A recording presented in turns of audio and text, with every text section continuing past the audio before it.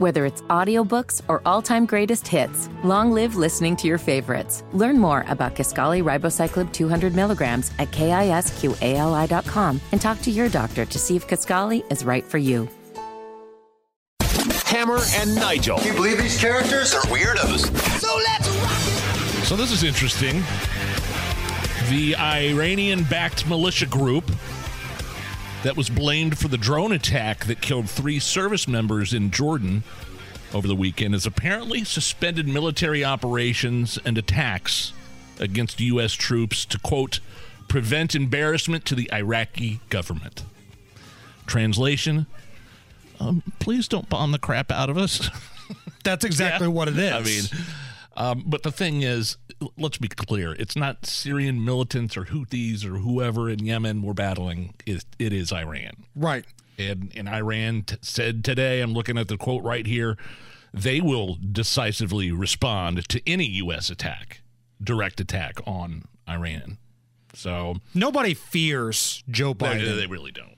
Like, I get you don't want to be a war hawk. You don't want to be like one of the Bushes and get us involved in a war that doesn't need to happen. But at the same time, you can't just sit there, be incredibly passive, let your brave men and women that serve the country die, and then be like, we don't want any trouble. Yeah, but it wasn't Iran that was saying it. It was this specific militia group that pulled off that drone strike. So what do we do? Killing American troops is the red line, isn't it? It should be. But under this president, it hasn't been. I'm not saying, like you said, I'm not saying nukes or start World War III or even hit Iran directly, but, man, a strong response is warranted. Is he capable? Is Joe Biden capable of a strong response of anything? Is he capable of a strong military response? Is he capable of a strong verbal response? Is he capable of a strong bowel movement? Can this president do anything strong is my question. He did tell Iran, quote, don't. Narrator, but they did. The don't lecture didn't work. I don't know what they're going to do. They have something in the works, the military does, but, find out where that kamikaze drone came from and blow it out of the sand in Syria. Maybe even take out a few hundred of those Iranian Revolutionary Guards that are training these militias outside of Iran would send a huge message, because Biden whispering, don't do it. To Iran ain't getting a job done. Sorry. No. I mean, this has been one embarrassment from a foreign policy standpoint after the other. I mean, it wasn't that long ago we were talking about the disastrous withdrawal from Afghanistan. Like, not mad that you left Afghanistan, but the way that you did it was just incompetent. Trump already had a plan in place, and he completely destroyed it.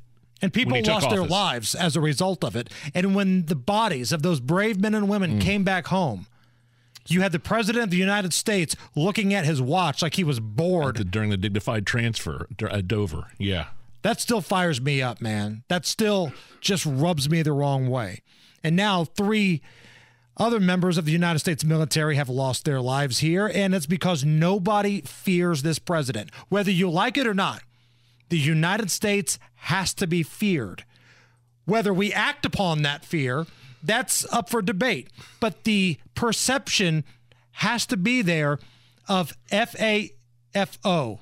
And you know what that means. That's why I like Trump having John Bolton around. John Bolton is was his national security guy, like a total war hawk. And Trump would go to these countries that were getting squirrely and like, look, maybe you guys should get your crap together, because I don't want any trouble. Look, I don't want to have to do anything, but this guy behind me, this John Bolton, this Bolton dude, he'd push the button right now if he could to send a couple nukes your way.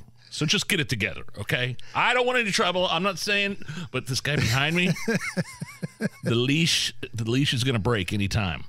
In my mind, the way that conversation went was like that scene in Back to School where Rodney Dangerfield's in the bar fight. No, I don't get physical, but Paulie back there, he gets physical.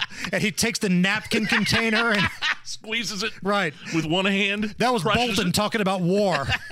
I don't want any war, but old Warhawk Bolton back there, and he squeezes the napkin container. He wants a lot of it.